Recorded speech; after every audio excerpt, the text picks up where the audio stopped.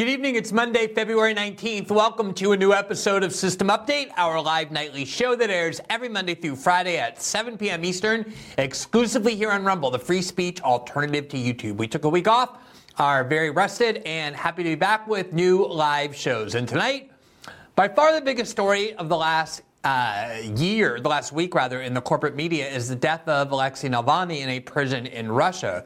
There's no question about that. Almost every political leader in both parties and every corporate media outlet spoke of this event at great length with extreme emotional intensity, all in agreement that it was a historic event of immense proportion and gravity.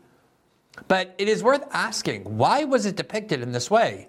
What is it about Navalny's death exactly that makes it such a momentous moment in the United States and in American political and media discourse generally? It is, after all, hardly news that Russia is authoritarian and intolerant of dissent, nor is it news or uncommon for political dissidents to die in prison or to be killed in gruesome ways by authoritarian governments. Such events happen with great regularity, not just in countries that are enemies of the United States, but in some of the countries to which the United States is closest, including Saudi Arabia and Egypt. When was the last time you heard any American media mention of the deaths of Egyptian dissidents or Saudi dissidents in those countries, let alone day after day after day of intense media coverage?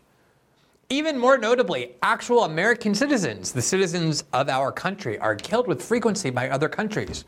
And one would think, wouldn't one, that the death of Americans would attract at least as much indignation and attention by our political leaders and media outlets as the death of Russian dissidents? Ukraine, the country which has received more American money than any other country by far over the last 2 years, twice arrested the American citizen Gonzalo Lira explicitly for the crime of criticizing Ukrainian President Vladimir Zelensky and questioning the U.S. NATO narrative about that war, what the Ukrainians call the crime of spreading Russian disinformation. And then, exactly as Lira predicted would happen, he ended up dying in a Ukrainian prison of pneumonia at the age of 55, something his father told me in an interview last week was extremely unlikely for this previously healthy, relatively young man. How much of American media indignation or political concern or anger did we hear about the death of Gonzalo Lira in a Ukrainian prison? Israel has twice killed American citizens under extremely suspicious circumstances. Last month, the IDF shot and killed the U.S. teenager, the Louisiana-born Tawfiq Ajak. The year before, the Israelis shot and killed the American Shireen Abu Akleh in Gaza, first denying they did it, then admitting they did it, but saying it was accidental, only for an independent investigation to conclude that the killing was intentional.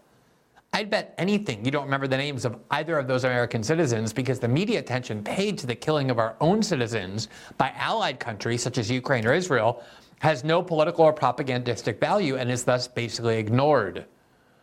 Then there's the case of Julian Assange, who has been effectively imprisoned since 2012 when he received political asylum from Ecuador explicitly against U.S. persecution, and he has been actually imprisoned since 2018 in a high-security prison in the UK known as the British Guantanamo. The only reason he's imprisoned is because the U.S. government seeks to extradite him and try him on espionage charges for the crime of reporting on the secret crimes of the American government. This week, Assange will face his final attempt to convince a British court not to extradite him to the United States. While the U.S. media and political class obsesses on civil liberties in Russia, they ignore, when they're not cheering it, what all civil liberties and press freedom groups agree is the gravest threat to press freedom in the West, namely the attempt to put Assange in an American prison for life where he will almost certainly die. We'll tell you the latest on this story, and we'll dig into the context of why this obsessive focus on Navalny has real propagandistic value.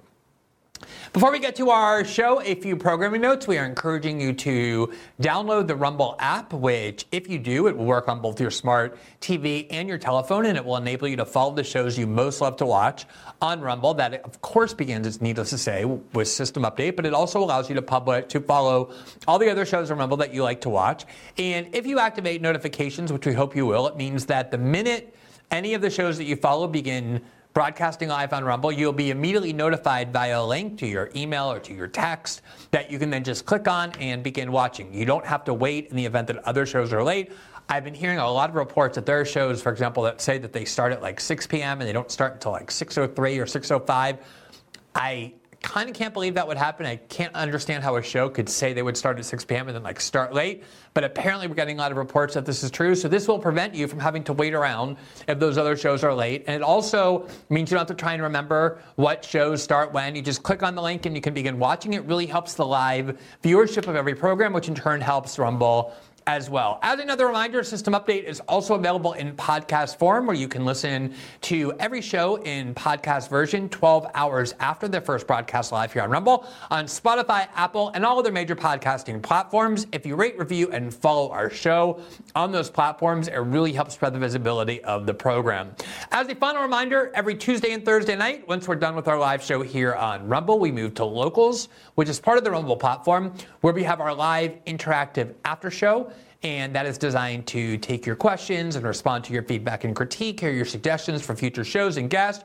We typically have at least one, usually two, canine co-hosts of the many dogs that I have. We have them co-hosting the show. They're typically the stars of the show. So if you're not interested in the live show, you can watch the dogs performing as well. And that show is available solely for subscribers to our Locals community. And if you want to become a subscriber, which gives you access not only to those twice a week after shows, but also to the interactive features we have. We have a weekly thread where I try and respond to as many questions and critiques and feedback as I can.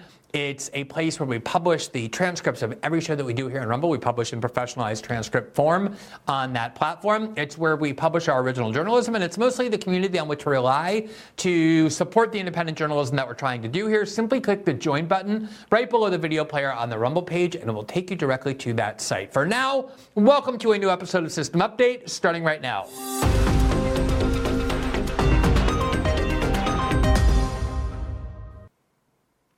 When virtually the entire American corporate media unites with the political leaders of both political parties in every branch of government, and they all read from the same exact script, making the same exact point with the same amount of intensity, you should be asking yourself why that is, especially if the topic that they're all talking about day after day after day that they want you to think is the most important topic that you can possibly get angry about or possibly focus your emotions on, where it's not immediately obvious why it's the most important thing. Such was the case for the last week, this incessant, highly emotional coverage that we heard about the death of the Russian citizen Alexei Navalny in a prison in Russia.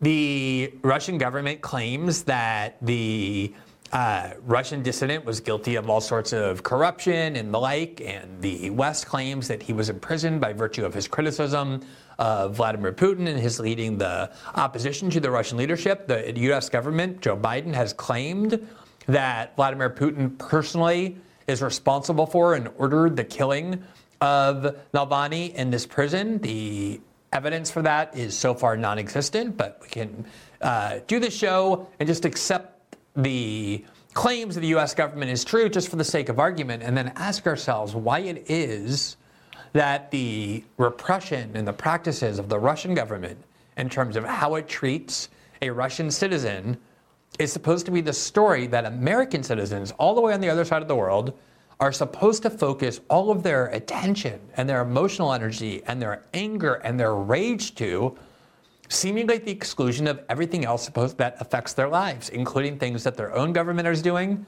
things that other governments that are allied with the U.S. government are doing to their own dissidents, including sometimes even to American citizens, things that our government is doing to its own dissidents. We're supposed to forget about all of that and for some reason focus on something that we've been told is true for the last 9 decades as Americans, namely that the government in Russia is authoritarian and intolerant of dissent. Why is this the most important story that we are supposed to focus on? Why is it that people in both political parties who over and over were told can't agree on anything suddenly are reading from exactly the same script? Hillary Clinton sounds exactly like Marco Rubio. Nancy Pelosi sounds exactly like Nikki Haley. As is true in so many instances, it's almost impossible to find any member of the establishment wings of either party and all of their media allies who have any even minuscule amount of dissent on this question. And they all want you to just keep focusing on it day after day after day. It's been the lead story in the New York Times every day. It's been the lead story on American media outlets on television. Why is that?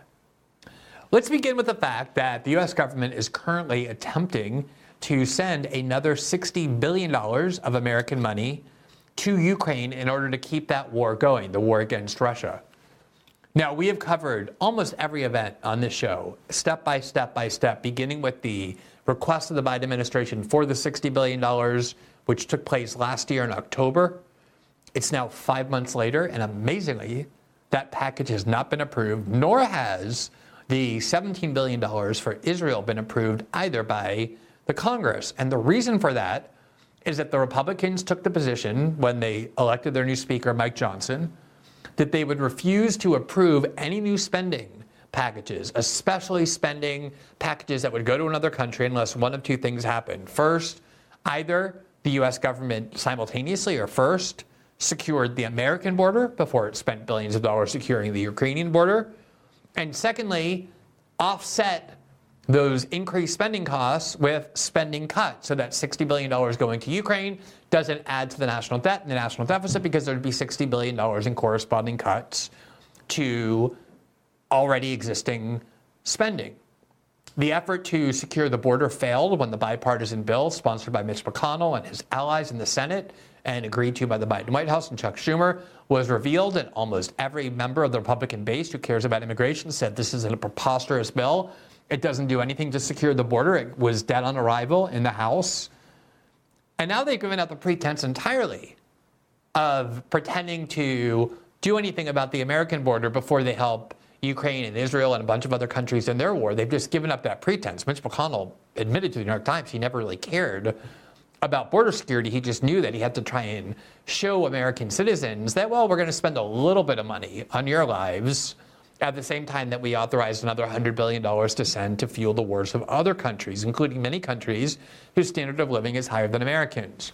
So that's where we are. Right now, the Senate, with the help of 20 Republican senators and every Democrat, passed this bill to send $60 billion to Ukraine, $17 billion to Israel, more money for Taiwan, more money to bomb Yemen. There's definitely a majority between Democrats. Every Democrat will vote yes on this bill to send all that money to fuel these wars. It's amazing. There's not one Democrat in the House of Representatives willing to vote no now on a bill to send billions and billions and billions of dollars to the arms industry. There may be some in the House now willing to vote no because of the Israel part of it, but the vast majority of Democrats are ready to vote yes. They've always voted unanimously yes for Ukraine spending. And there's more than enough Republicans to join the Democrats to form a majority because in Washington, the military-industrial complex always wins. And there's one thing and one thing only standing in the way of getting this $60 billion for Ukraine authorized, and that is the Speaker of the House, Mike Johnson's, refusal to bring this bill to the floor, in part because he promised he wouldn't put up any vote to give money to Ukraine unless their American border was secured first, and because there are members of the Republican caucus who have vowed that they will remove him as Speaker if he brings this bill to the floor. Remember, the margin that he works with is extremely small. You only need about 4 or 5 members of the Republican caucus to decide they want Mike Johnson out of that job, and he will be out of that job. And people like Marjorie Taylor Greene and others have said, $1 goes to Ukraine, Mike Johnson's speakership ends. So the pressure that is being applied on Mike Johnson is almost impossible to overstate. Every time I've talked about this issue, what I've always said is that it seems like this money is imperiled, but I've been paying a lot of attention to politics in Washington when it comes to war spending and military-industrial complex bills. I have never seen the military-industrial complex lose in Washington on something they really cared about, like they really care about keeping this war going in Ukraine. $60 billion is a lot of money. It's going to go into a lot of pockets. And suddenly, out of the blue, a lot of things start happening to make everybody enraged with Russia. Beginning with the fact that Alexei Navalny just died in a Russian prison, and we're all now being told this is the most significant and the most morally reprehensible thing that's taking place on the planet. It's dominated our political discourse for reasons that don't quite make immediate or intuitive sense. Here is the current state of the Biden spending request for Ukraine from the New York Times on February 13th. Headline, Ukraine aid bill faces hurdles in the House amid Republican opposition. Quote, Speaker Mike Johnson has indicated he won't put the Senate legislation to a vote in the House, leaving proponents scrambling to find a path to passage.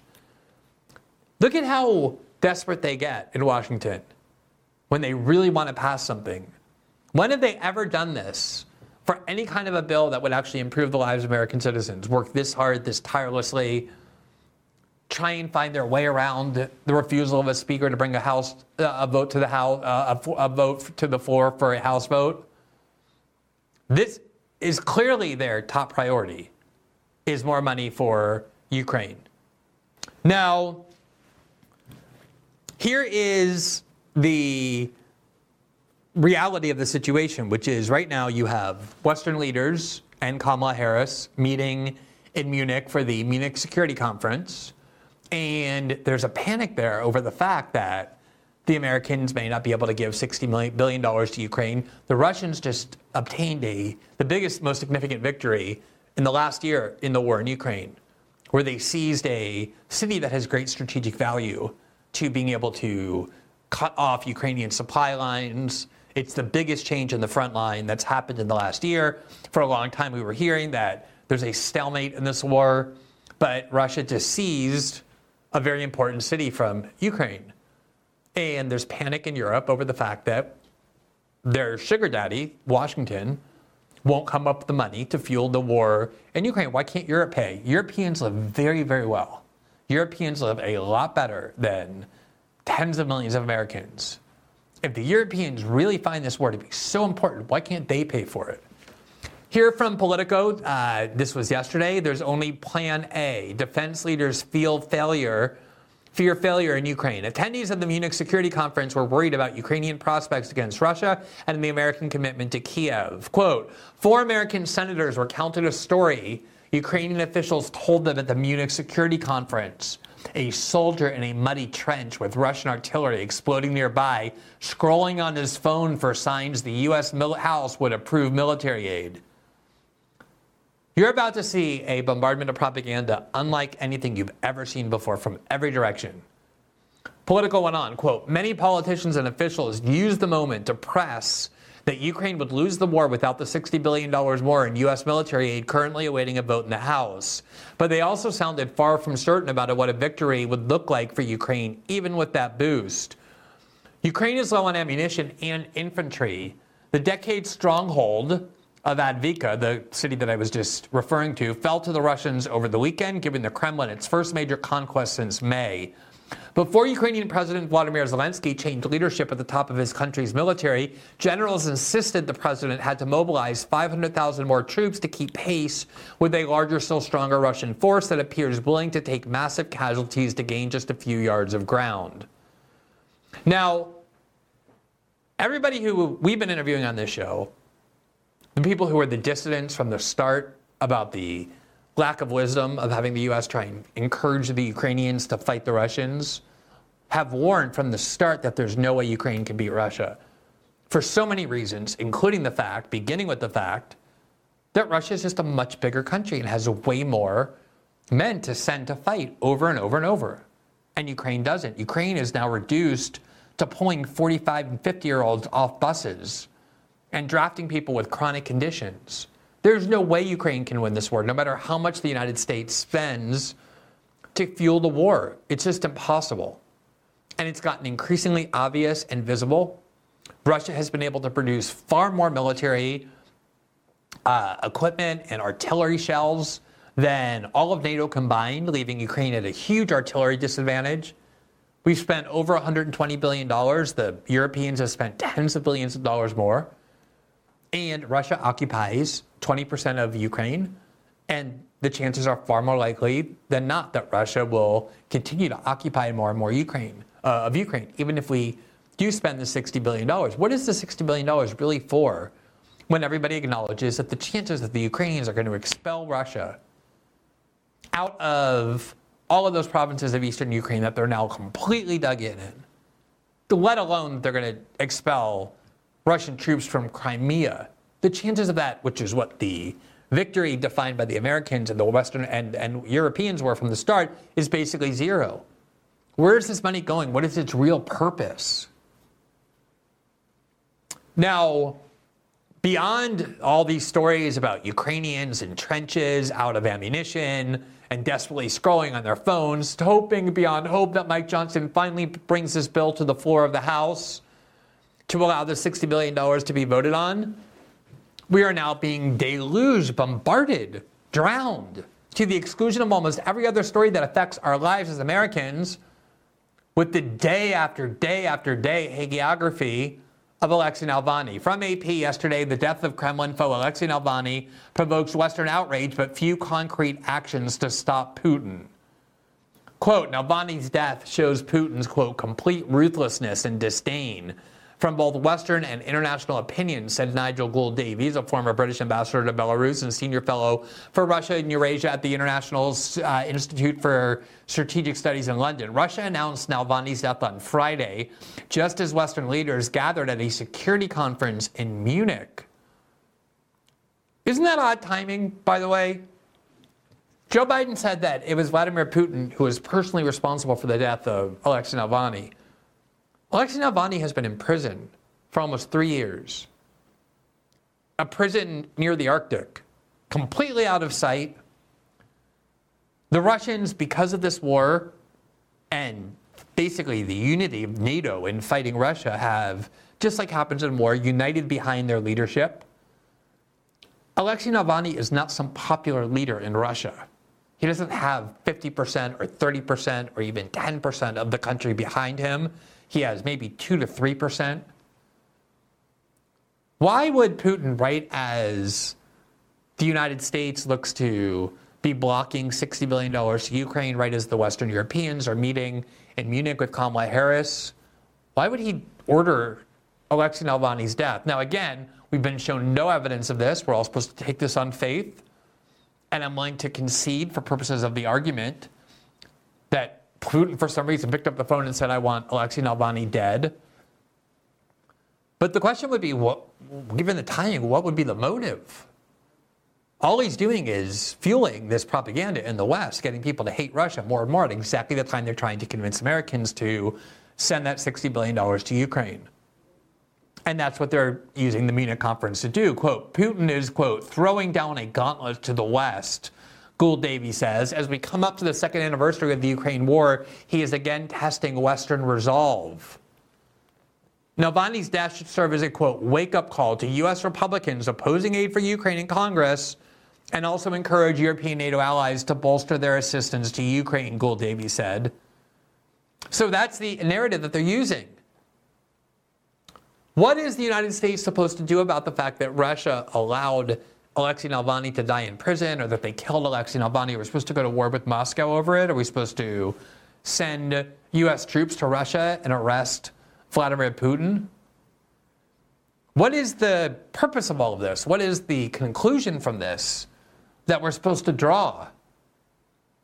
Before Navalny's death, one of the members of the Republican caucus in the House, who's a adamant supporter of funding the war in Ukraine, Mike Turner, and he's not just an adamant supporter of that, but he also, remember the renewal of the authorities that allow the NSA and the FBI to spy on American citizens, the FISA Act 702, that's been coming up for renewal as well.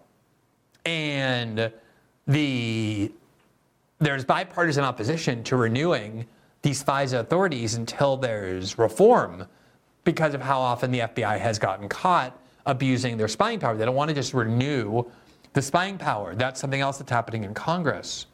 And so Congressman Mike Turner, who's like an old school Republican, pro-war hawk from the war on terror and the Bush-Cheney era, favors not only U.S. funding eternally and limitlessly of war in Ukraine. He's on Joe Biden's side with that. He also, just like Joe Biden and the Biden White House, wants a renewal of this FISA authority that allows the NSA and the FBI broad, virtually unlimited, unchecked spying powers against American citizens. So he came out with this bizarre story claiming that there's scary, frightening intelligence that the world must know about what the Russians are doing. He went on Meet the Press, and this is what happened.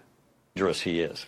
Well, I guess the big question now is what happens next. President Biden has said he's considering his response. What do you think the consequences should be? I think that as a result of Navalny's death, that we should even be that more strong in funding Ukraine and passing this in the House and the Senate and dedicated in Navalny's in his legacy, sending a message to Putin. I mean, they're just so explicit about it. That clip this was the same congressman who created this huge brouhaha claiming that there was secret intelligence about Putin's dastardly plans to put nuclear weapons into space, something that has been discussed forever because Washington's trying to do that as well. He acted as though it was some new development that required the United States to fund Ukraine. I don't know how that's not a non sequitur. The Russian government is trying to put nuclear weapons in space, therefore we need to keep funding the war in Ukraine. But here he was just extremely explicit. I'm going to play this again because this is why there's so much focus on Navalny. He's telling you the reason. He's saying Navalny died, therefore we need to send $60 billion more to Ukraine. He is. Well, I guess the big question now is what happens next. President Biden has said he's considering his response. What do you think the consequences should be?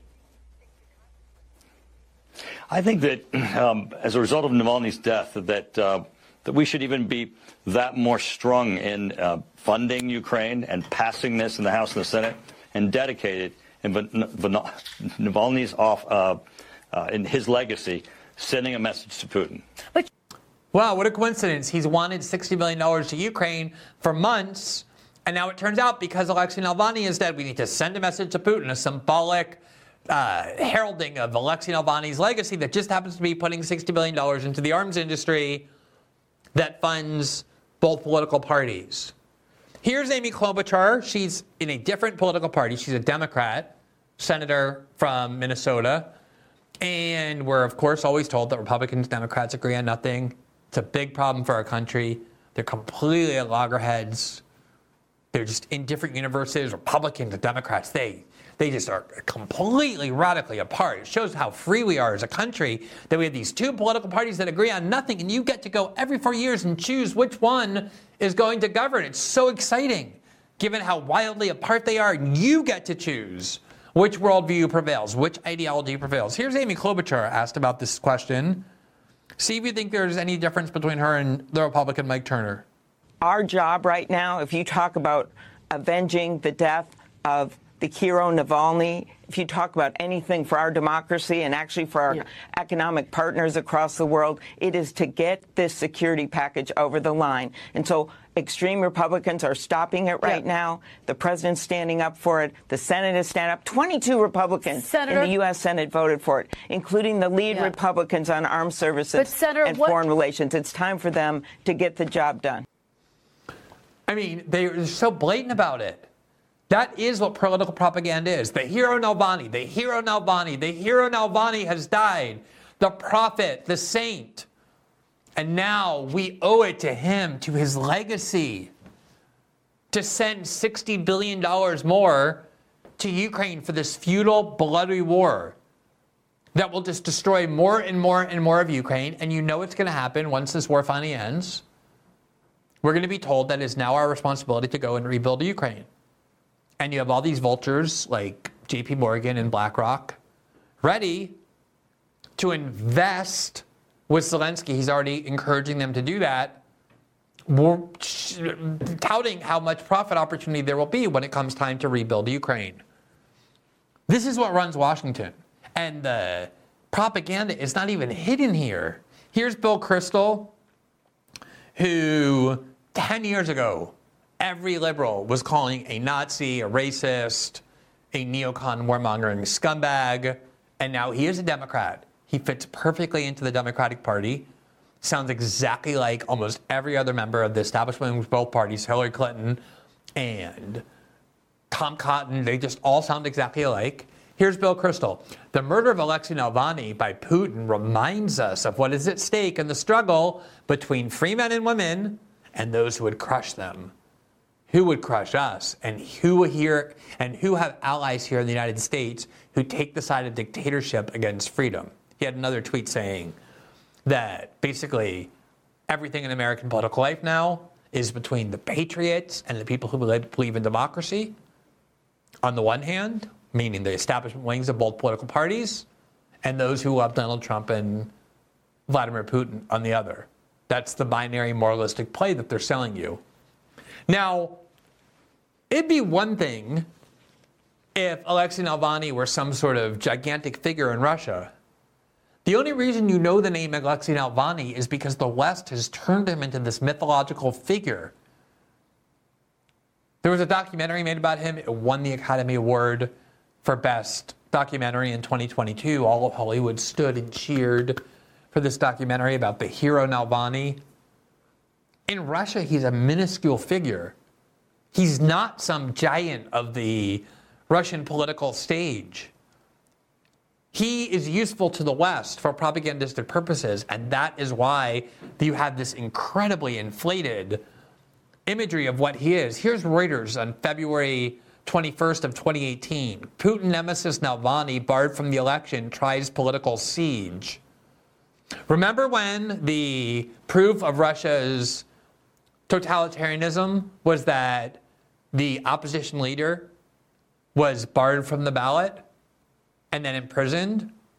Isn't that a situation similar to what we have in the United States? Isn't it the case that the primary political opponent of the current government in Washington is in the process of being stricken from the ballot as a result of judges and Democratic Party leaders bringing cases to have them struck from the ballot, and is in the process of being criminally prosecuted by Democratic partisan prosecutors like Fani Willis in Georgia and Alvin Bragg in New York and the Obama DOJ?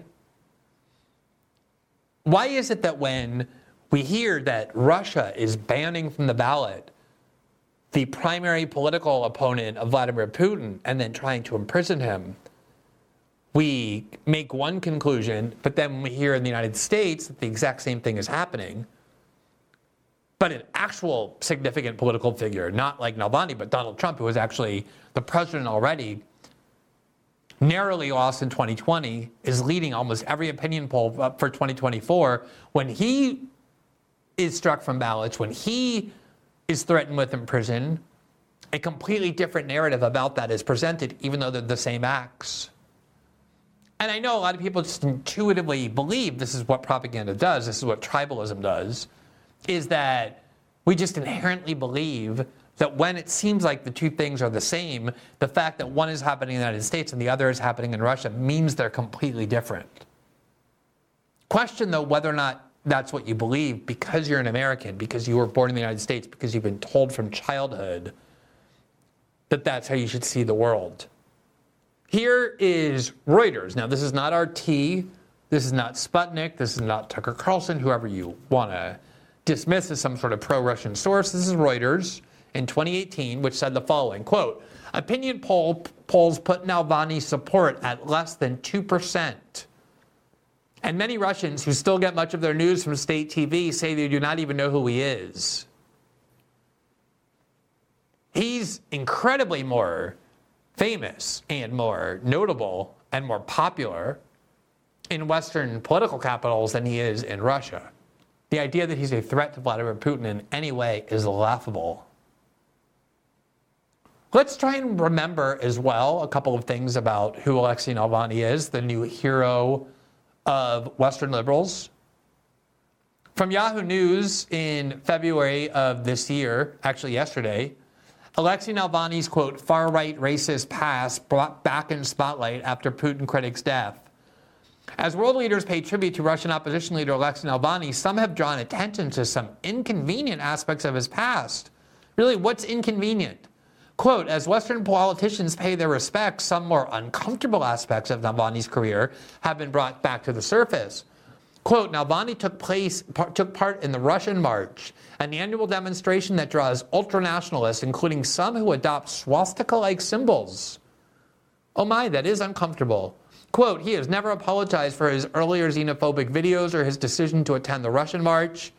Rahman appeared to be referring to a notorious video from 2007 in which Navalny appears to compare Muslim immigrants in Russia to cockroaches as he advocated for gun ownership. In another video, he is dressed as a dentist and appears to compare migrants in Moscow to tooth cavities, Radio Free Europe reports. He says, quote, I recommend full sanitization. Everything in our way should be carefully but decisively removed through deportation. Shortly before releasing both clips, Navalny was expelled by the liberal Yabloko party over his, quote, nationalist activities, having participated in the Russian March, an annual rally associated with ultranationalist far-right groups chanting slogans such as Russia for ethnic Russians. Now, anyone in the United States who has a past like that, who called immigrants cockroaches, who advocated gun control, as handing out guns as a way to exterminate them, as cockroaches should be exterminated, who attended an actual neo-Nazi march, I don't think they would be described as having an inconvenient or uncomfortable past. And yet it is amazing, just like we find in Ukraine, with all the neo-Nazi militias in Ukraine that the American liberals love and want to arm, that if you're somebody who doesn't love the Democratic Party in the United States, you will get called a Nazi and a fascist and a white nationalist. And American liberals and Western liberals will try to have you barred from the internet and fired from your job and basically expelled from decent society in every way. And then Western liberals encounter actual Nazis, people with actual neo-Nazi ideology, with actual overt ties to white supremacist and neo-Nazi groups, and they want to embrace them. They want to arm them. The hero Navalny. Here's the hero Navalny in 2007. Здравствуйте. Сегодня мы поговорим о борьбе с насекомыми. Никто из нас не застрахован. So just for the people listening, I'm going to just read the screen. It says, background left, Alexei Navalny, certified specialist. Hello, today we have to talk about insect control. No house is safe from cockroach infestation. Ooh, where a fly gets in through an open window. And there's all kinds of demons being shown as he says this. We all know the cure against flies, a fly swatter, a slipper against a roach. But what to do if cockroaches are too big and flies too aggressive?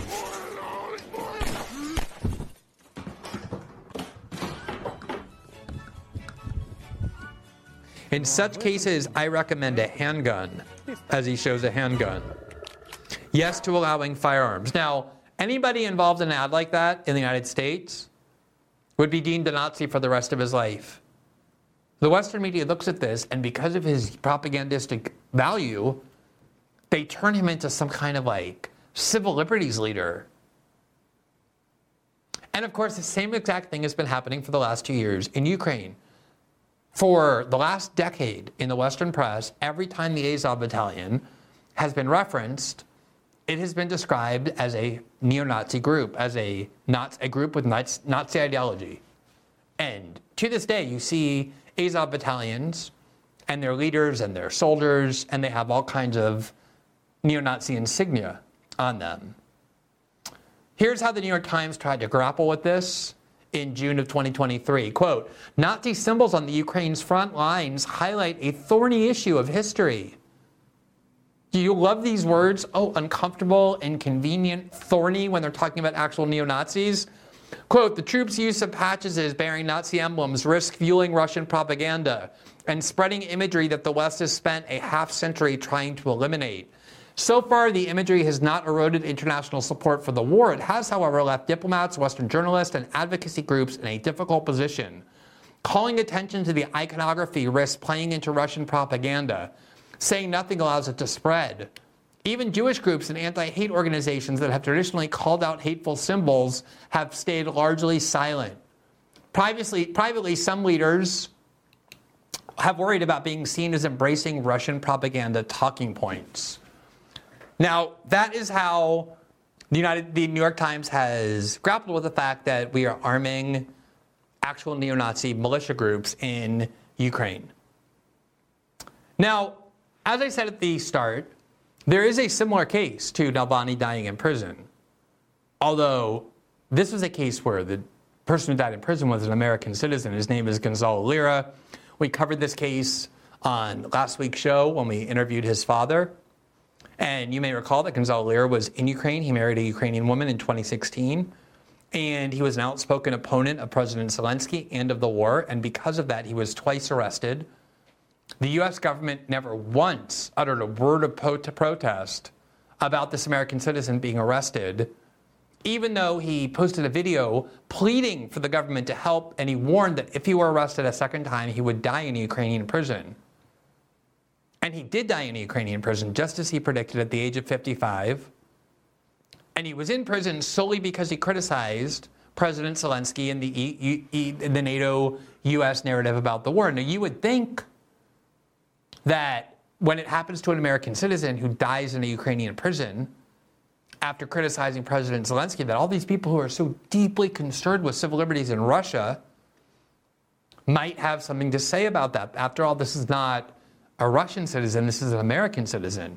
And it's not done at the hands of a foreign government on the other side of the world who is our enemy, but an allied state that we are funding and financing. And they killed an American citizen for the crime of speaking out against the war. And there's barely any media coverage of this. It happened just last month. Because that has anti-propagandistic value, because it shows what a joke it is to claim that Ukraine is a democratic state. One of the very few outlets that covered the death of Gonzalo Lira in prison was the liberal tabloid Daily Beast. And they ran this article in January of 2024. And there you see the headline. It's a repulsive, repugnant headline designed to justify Gonzalo Lira's death. Quote, the U.S. finally confirms that the American dating coach turned Kremlin shill died in Ukraine. Quote, Gonzalo Lira, a blogger who pushed Kremlin propaganda in Ukraine, died after apparently coming down with pneumonia. Lira was arrested in Ukraine's Kharkov region in May of 2023 and charged with spreading Russian propaganda by posting videos that cheered on the Kremlin's act of aggression against Ukraine. After being released on house arrest, he was jailed again in July after fleeing while out on bail, though he claimed in hysterical tweets to followers at the time that it was all part of an attempt by Ukrainian authorities to, quote, disappear him. Right-wing pundits back home in the U.S. soon seized on his unfounded claims to criticize the Biden administration's support for Ukraine, holding Lira up as a, quote, journalist they said had been unfairly persecuted by authorities in Kiev. In other words, Gonzalo Lira deserved to die in a Russian prison, in a Ukrainian prison, because he had the wrong views about the war in Ukraine. He was a pro-Russian propagandist. And therefore, he deserved to die. And if you think I'm exaggerating, even though I just showed you this repulsive Daily Beast headline that was obviously designed to stir up hatred and contempt for Gonzalo Lira, here is Mark Thiessen, who used to work in the Bush White House and is now a columnist for the Washington Post, classic warmongering neocon, the kind that cheered the Iraq War and the war on terror and every single war since. You know that type.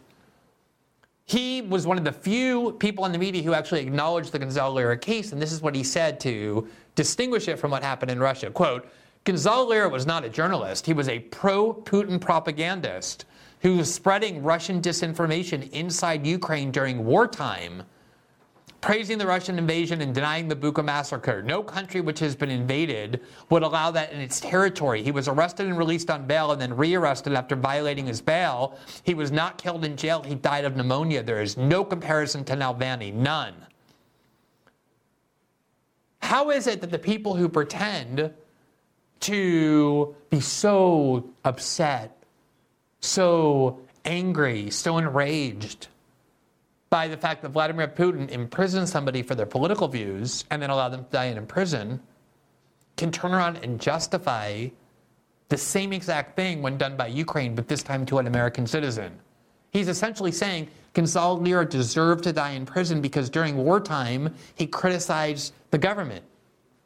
That's exactly what Vladimir Putin's view of Navalny is. We're in wartime, and we're not going to allow people to criticize the government or war effort. After all, says Mark Thiessen, no country could possibly allow during wartime any free speech. These people do not care in the slightest about civil liberties. They don't care about that at all. It is a pretext, a tool to bludgeon foreign countries that we want to demonize, to continue wars against. And the way you know that it's a pretense, that there's no sincerity or authenticity to the belief, is that they will turn around and justify the same exact acts by the United States government or our allies, as I just showed you. They'll say, they'll either ignore it because they don't care about it, or they'll say Gonzalo Lear deserved to die because he had the wrong views, exactly what Vladimir Putin says about Alexei Navalny. And they'll be so gullible. Oh, he didn't get killed. He died of pneumonia in prison. A 55-year-old man, previously very healthy, who just suddenly dies of pneumonia in prison. But we're supposed to believe, based on no evidence, that Alexei Navalny was murdered. Do you see the propagandistic double standard and the way in which it's so cynically exploited? Now, there have been killings of American citizens by other allies as well. Just last month, there was a murder of an American teenager in the West Bank. There you see a witness says the fatal shooting of an American Palestinian teen in the occupied West Bank was unprovoked. So here you have a killing, a murder by an Israeli citizen of an American teenager who was killed by a government that we fund and that we finance. And there's been almost no anger about that. Why is there so much anger, more anger about a Russian citizen being killed than our own citizens being killed by governments that we fund? Now, just this week, and here's another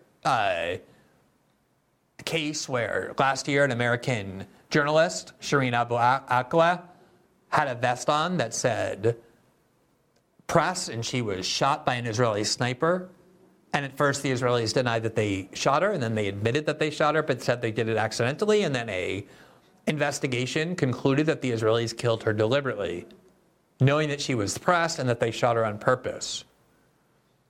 Why was there so little indignation about Israel killing American citizens? You would think a country would be more concerned when an American dissident dies in prison and is imprisoned in the first place because of his views, when our allies kill our own citizens. But this has no propagandistic value for the U.S. security state or for the media that serves it, so these cases get buried, or they'll even go and justify these killings. These people have no different mentality than Vladimir Putin. None.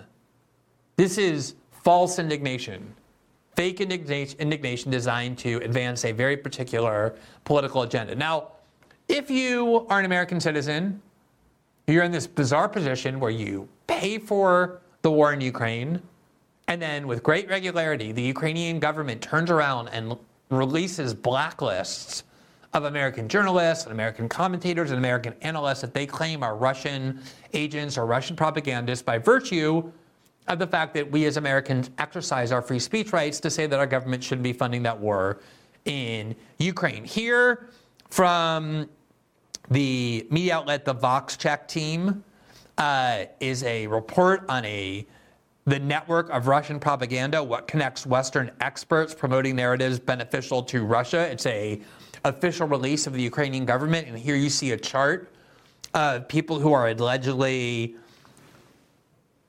Russian propagandists, and you have people like Russell Brand and Tucker Carlson and Professor John Mearsheimer. Tons of people have been on our show. Professor Jeffrey Sachs.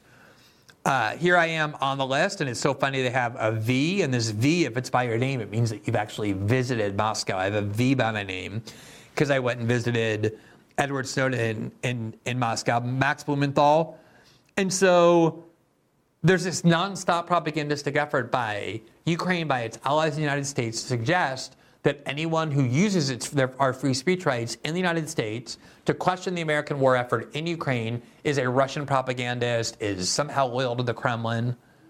The tactic that has been used for decades by the U.S. security state to try and smear the reputation of anyone questioning the narrative. But if you are somebody who is being deluged with this propaganda about Alexei Navalny, you should be asking yourself why that is. Why is it that everyone from Hillary Clinton and Mitch McConnell and everyone in between and the American media has told you day after day after day after day about this case and tried to provoke your greatest indignation, when at the same time there's all these other cases of this being done by the American government or to American citizens, by our allied government, and those cases are ignored when they're not cheered and justified? And of course, one of those cases is one that we're going to tell you about after the break, which is the ongoing effort by the U.S. government to keep the person that I would argue is the most consequential and pioneering journalist of our generation, Julian Assange, imprisoned for life, trying to extradite him to the United States, where he almost certainly will die in an American prison.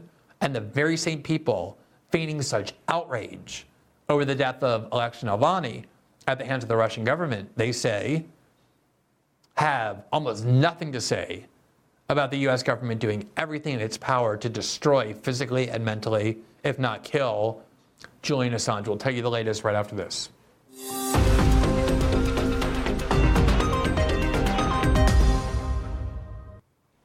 We are delighted to welcome a new sponsor to our show. It is 1775 Coffee. It is a company that essentially says that it is here to combat the plague of bad coffee. It's a new coffee. They stand by their product. They use beans that come from Bolivia. They are made in the United States, and they say that this is a coffee that will really make you love the way in which you drink coffee. A lot of people drink coffee, don't think their coffee is very good. It's designed to be a revolution against bad coffee. But the other important part about this is that they are partnering with Rumble. So if you buy this coffee, it also helps Rumble, which, as you know, we've been over many times before. We regard Rumble as one of the most important platforms, if not the most important platform, in the fight in favor of free speech online. They allow anybody to go on to Rumble, to have their own show, to be heard. There are people on Rumble with their own show who are unwelcome on almost every other major social media platform. Rumble has stood up to the French government, to the Brazilian government. If you try and access Rumble in France, you will get a message saying Rumble's not available because of all the attempts by France to force Rumble to remove content creators or news outlets that the French government doesn't want their citizens to hear, like RT or other Russian state media. You'll get the same message if you're in Brazil, because of the deluge of censorship efforts that Rumble has said they will not abide by any longer. And they're challenging and threatening and suing these governments, claiming that these censorship orders are illegal. And in the meantime, they have decided they'd rather lose access to these countries than be a part of the censorship industrial regime that is really eroding basic freedom on the internet. So this is not only a way to get better coffee, it's also a way to help Rumble in its efforts. As I'm sure you know, there is an attempt to drive advertisers away from Rumble. There have been organized efforts by liberal activist groups, by the media, to call up any advertisers who are on Rumble and say, why are you helping or enabling a platform that allows and platforms all of these bad people and their bad views? And so one of the ways that you can fight back against a censorship effort is by standing up and supporting the platforms that actually offer free speech. This is a product that is partnering with Rumble. If you buy 1775 Coffee, which you can do by going to 1775coffee.com/Glenn and use the code name Glenn, it will give you 10% off your first order. That's 1775coffee.com/Glenn. And if you use the code name Glenn, that's my name, as I think you know, you get 10% off the first order. It helps both you and your morning routine with a good coffee, and it helps Rumble as well.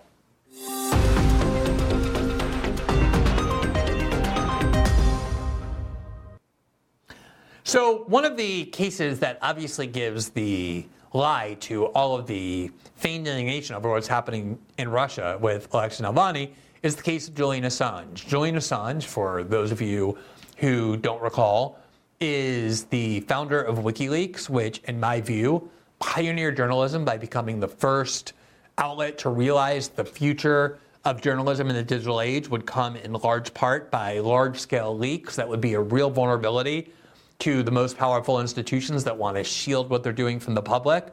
And the ability to leak large amounts of digital information and to do so anonymously, which is what WikiLeaks enabled, ended up leading to some of the most important stories in the last 15 to 20 years in journalism. Some of the biggest, most consequential stories have come from WikiLeaks and then enabled by this WikiLeaks model where other journalists were able to report using sources who followed the similar model. And that's exactly what makes Julian Assange an enemy of the state. And the Obama administration was eager and desperate, led by Hillary Clinton especially, to try and find a way to prosecute Julian Assange because of his 2010 release of huge amounts of documents proving U.S. war crimes in the Iraq and Afghanistan war, and also the release of diplomatic cables that showed corruption on the part of U.S. allies throughout the Middle East, and all kinds of deceit and corruption. It revolutionized how people thought about their governments in many places around the world. They convened a grand jury, and what they concluded the Obama administration did was that there was no way to prosecute Julian Assange for publishing that information unless it would also prosecute the New York Times and the Guardian for publishing that information as well. Media outlets publish classified information all the time. It's crucial to your job as a journalist. Obviously, if the government doesn't want you to know something about crimes they're committing or deceit they're engaging in, they're going to make those secrets, those documents that prove their lies and crimes, secret. They're going to make it illegal to disclose them.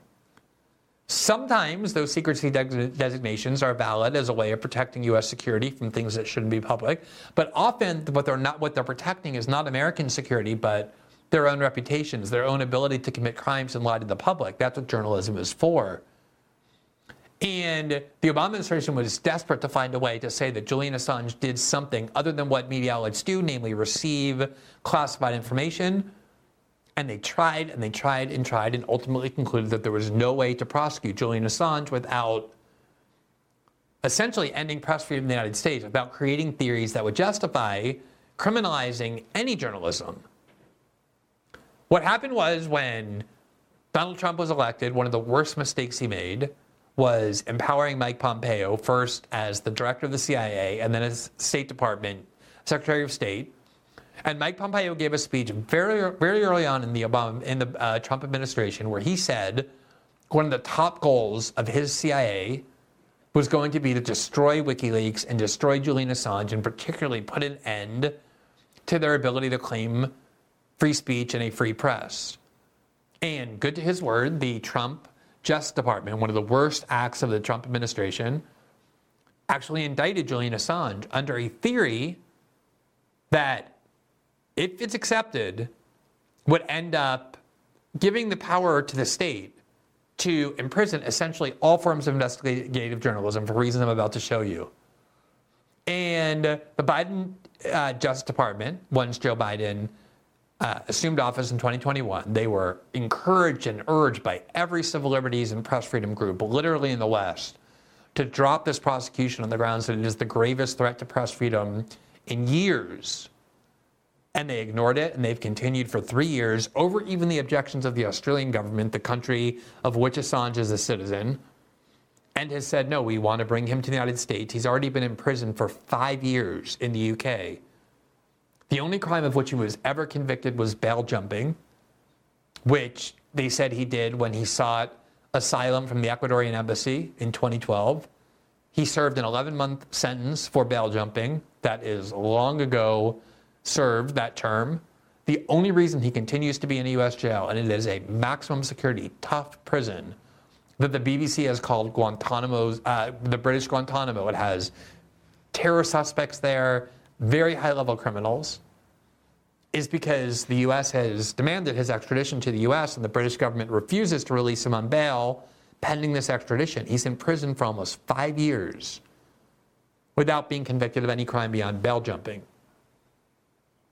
Now, he has tried over and over in the British courts to fight his extradition to the United States because he knows that if he's transferred to the United States, if you have a third-grade civics understanding of the United States, you may think, oh, he's going to get a fair trial, he'll have a lawyer, and he can prove his innocence to the court and then walk free. None of that is going to happen. He's being charged under a law, the Espionage Act of 1917, one of the most draconian laws ever enacted. The purpose of it was to criminalize dissidents under the Woodrow Wilson administration to opponents of having the U.S. get involved in World War I, and they prosecuted people as under espionage laws, as spies. for doing nothing other than opposing Woodrow Wilson's policy of involving the United States in World War I. It's one of the oldest and most repressive acts.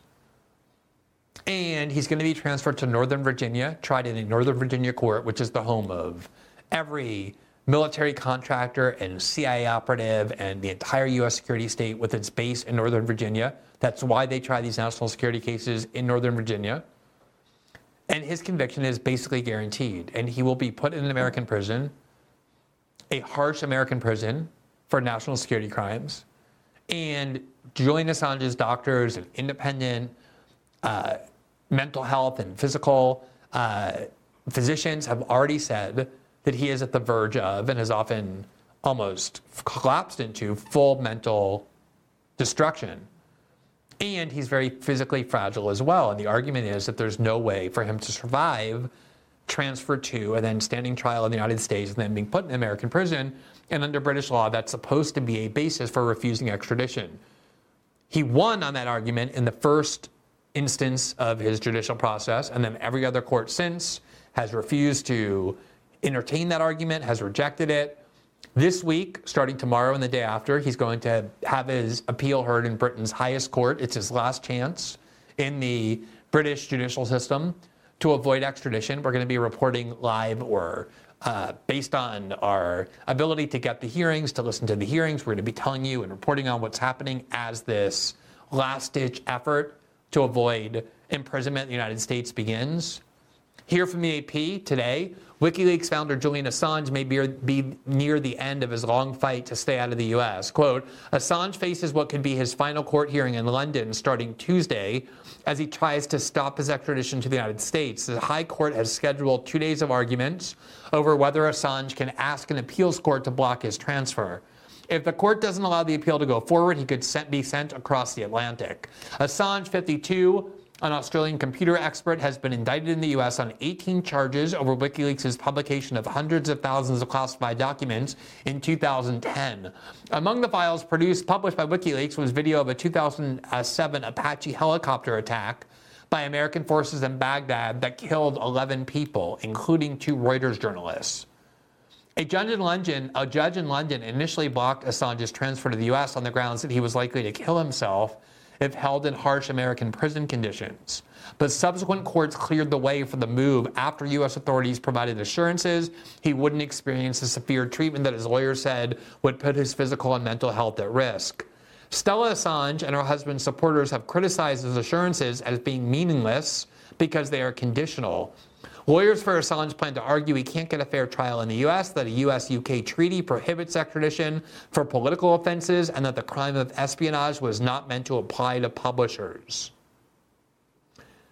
If Julian Assange stands trial for these crimes, he will be the first ever publisher of information to be imprisoned by the United States Papers case, and this would be the first ever prosecution of a journalist, of a publisher, for publishing classified information rather than just the person who passed it to him. Now, to say that there were huge stories in the WikiLeaks release in 2010 is to understate the case. One of the reasons why so many journalists hate Julian Assange is because he has broken more big stories than all of them combined.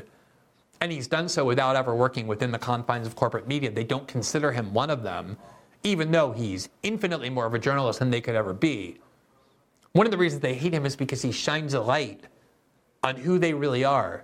They don't break stories like this ever. They have no interest in breaking stories like this because they're spokespeople and propagandists for U.S. power centers, not journalists adversarial to them.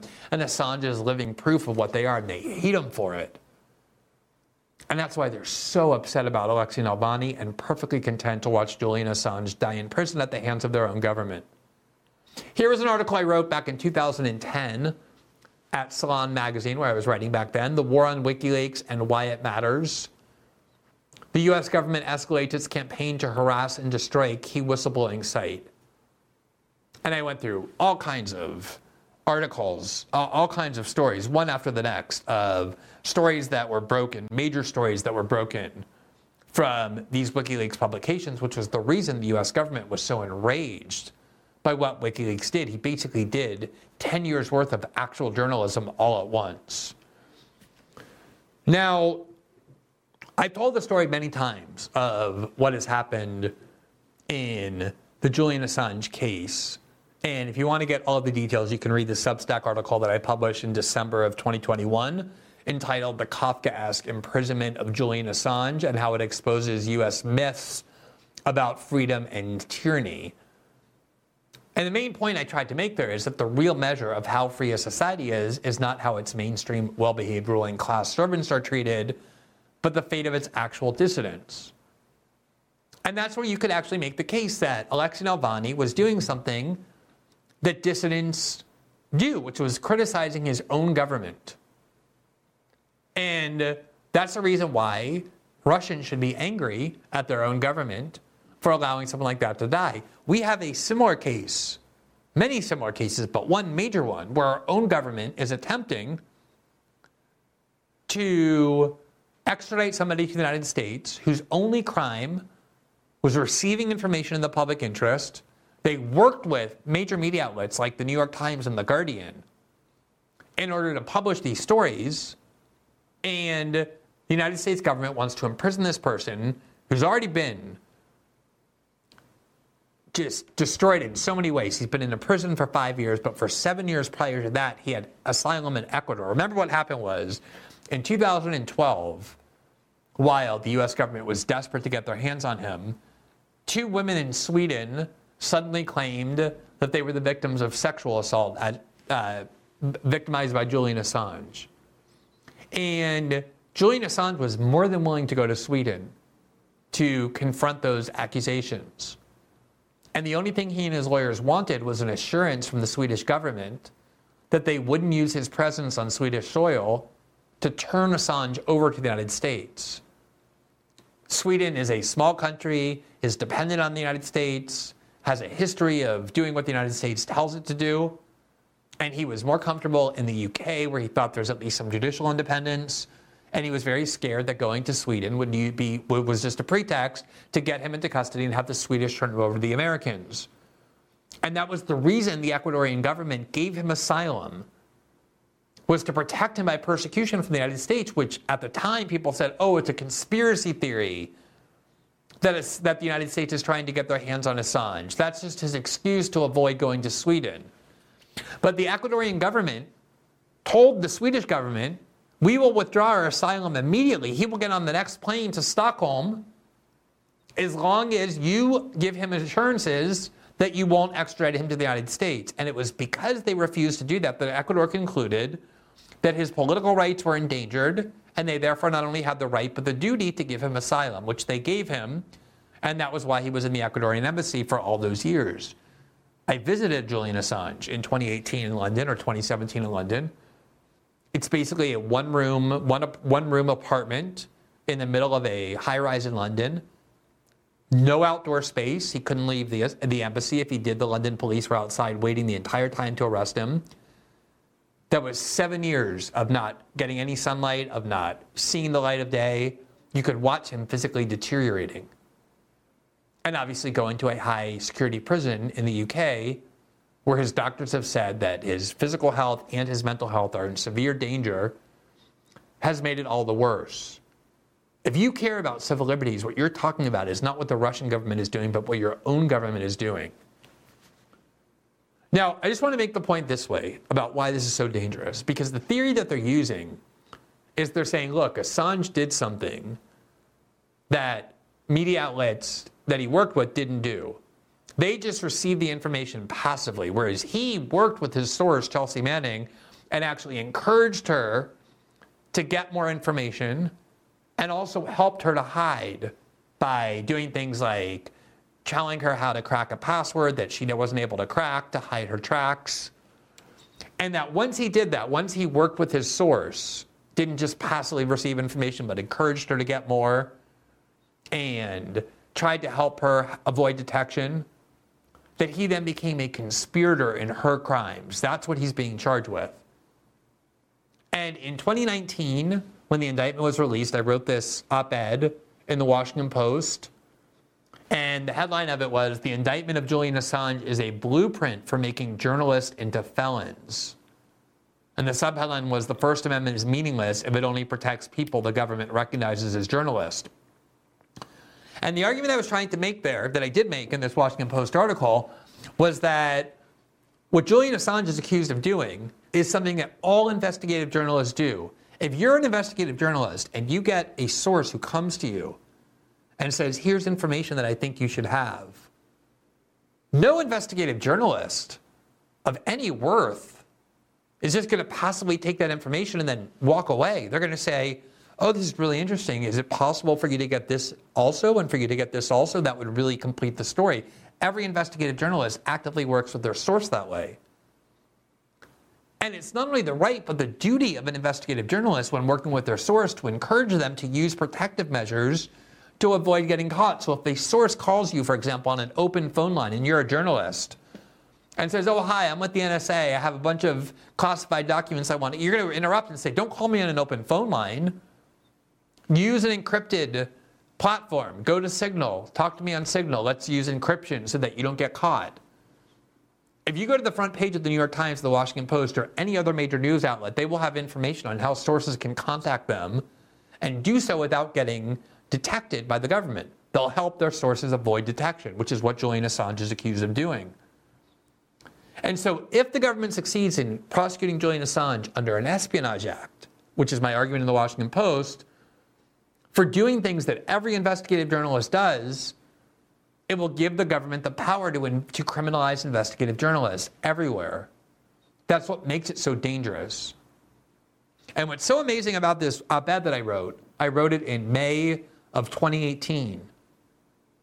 In June of 2018, I was contacted by a source in Brazil who gave me a major archive of hacked messages between top prosecutors in Brazil that enabled me to do groundbreaking reporting that changed the course of Brazil and its political dynamic. It proved that the prosecution of Lula da Silva, the former president, the now current president, who was in prison at the time, was actually corrupt. It undid a lot of prosecutions. It released Lula from prison. And at the end of our reporting, Brazilian prosecutors loyal to the justice minister brought felony charges not only against my source, but also against me. They charged me with something like 18 felony counts that would have put me in prison for something like 214 years had I been convicted. And the theory that they used about why they could not only charge my sources, but also me, even though I played no role in the obtaining of this information, all the information was obtained by the time they came to me. I had no idea it was being done. I didn't participate in any way other than receive the information and report on it. The theory they used to try and prosecute me, it was exactly the one the U.S. government is using to try and turn Julian Assange into a criminal, namely that they had a transcript of my conversation with the source in which I told the source said to me, "Oh, do you want me to throw away all of the conversations we're having, or do you want me to keep them?" And I said, "Oh, it doesn't matter. You can throw them away if you want because we're keeping all of the copies." And the British prosecutors interpreted that as my encouraging my source to get rid of information that could have incriminated him or me, and that by doing so I became a co-conspirator.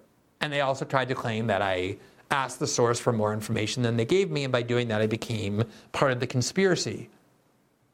Now in my case, Western media outlets, every last one of them, denounced the attempt to prosecute me, claiming that they would criminalize my journalism. The New York Times editorialized in my favor. Every major media outlet in the West did, probably because at the time, Brazil was governed by Jair Bolsonaro, a right-wing president, and the Western media hated Bolsonaro, even though Bolsonaro wasn't really responsible for my prosecution. It was more prosecutors loyal to his justice minister. So it was amazing. I wrote this warning in the Washington Post, and then the next month, I found myself in exactly that position, which every investigative reporter finds yourself in when you're doing a big story where you encourage your source to get more information. And that's what investigative journalists do every day. And if they can prosecute Julian Assange for that, they will obtain the power to criminalize investigative journalism itself. And that is what makes this story so important, and yet here are people in the American media. Here is Julia Yaffe, who is a hardcore anti-Russian fanatic. And here she is exploiting Navalny's death. Quote, "This was what Navalny brought to Russia, a ray of optimism and humor to a dark and cruel place, reminding Russians they can be good, better." Here's the same person responding to her own government's repression of a journalist who is 1,000 times the journalist that she will ever be, even if she lives to be 10,000 years old. How appropriate that after years in the Ecuadorian embassy, Julian Assange has come to look like an old Russian man. If you trust these people that they're being authentic and sincere when they tell you that they care about freedom of speech and the freedom to dissent in Russia, and that's the reason why we need to go to war with Russia, and that's the reason why we need to finance the war with Ukraine, all you have to do is look at what their reaction is when allied governments in the United States kill dissidents or kill Americans or allow people like Gonzalo to die in prison or try and prosecute and destroy and kill Julian Assange. They laugh about it. They don't care about it. If anything, you would think American journalists would care more about the repressive acts of their own government, since they can actually do something about that, than they would about the acts of a country on the other side of the world in which they have no influence. You would think at least it would be equal, and yet they don't care at all, if there's no propagandistic value to it. This is why the Alexei Navalny story is so important. And the other aspect of it I just want to say before concluding is that there's kind of a psychological aspect to moments like these where we're all, as human beings, very tribal creatures. We evolved with tribes. We needed tribes in order to survive. That's the reason why societal scorn and societal exclusion can be such a powerful motivator, because we're built in our DNA to avoid being expelled from our tribe that used to mean death. And we evolved as tribal creatures. And moments like this where we all get to unite as a tribe, as Americans, and point over to the other side of the world and say, look at that bad country. Look at how terrible they are. Look at how evil they are, how repressive they are. Implicit within that is a claim that we're good, we're better. It's a crucial propagandistic moment to keep people happy with their own government, with their own system of power under which they live. And you can see that, how important it is, how angry people get if you object to it or challenge it, because it's such a moment of tribalistic affirmation. And it would be one thing if there was authenticity to it, if this was being done as a way of saying we shouldn't copy Putin. We shouldn't repress our own dissidents. We shouldn't allow our allied states to kill our own citizens for political ends. But the fact that there's none of that shows the fraud of all of this. And even if you think that what Vladimir Putin did to Alexei Navalny is exactly what the U.S. government claimed, and even if you think it's an immoral act, it's still crucial that you understand the reason that's being shoved down your throat and the uses to which it's being put to make you forget about or justify the very similar acts done not only by our allied governments, but by our own government as well. All right, so that concludes our show for this evening. As a reminder, System Update is also available in podcast form, where you can listen to every episode 12 hours after their first broadcast live here on Rumble, on Spotify, Apple, and all other major podcasting platforms. If you rate, review, and follow our program on those platforms, it really helps spread the visibility of the show. As a final reminder, every Tuesday and Thursday night, once we're done with our live show here on Rumble, we move to Locals, which is part of the Rumble platform, where we have our live interactive after show that's designed to take your questions, respond to your comments and feedback and critique, hear your suggestions for future shows. That after show is available only to members of our Locals community. If you want to become a member of our Locals community, which gives you access not only to those twice a week after shows, but also to the daily transcripts of every program we produce here on Rumble, to the interactive features we have that lets me respond to your questions and comments as much as I can.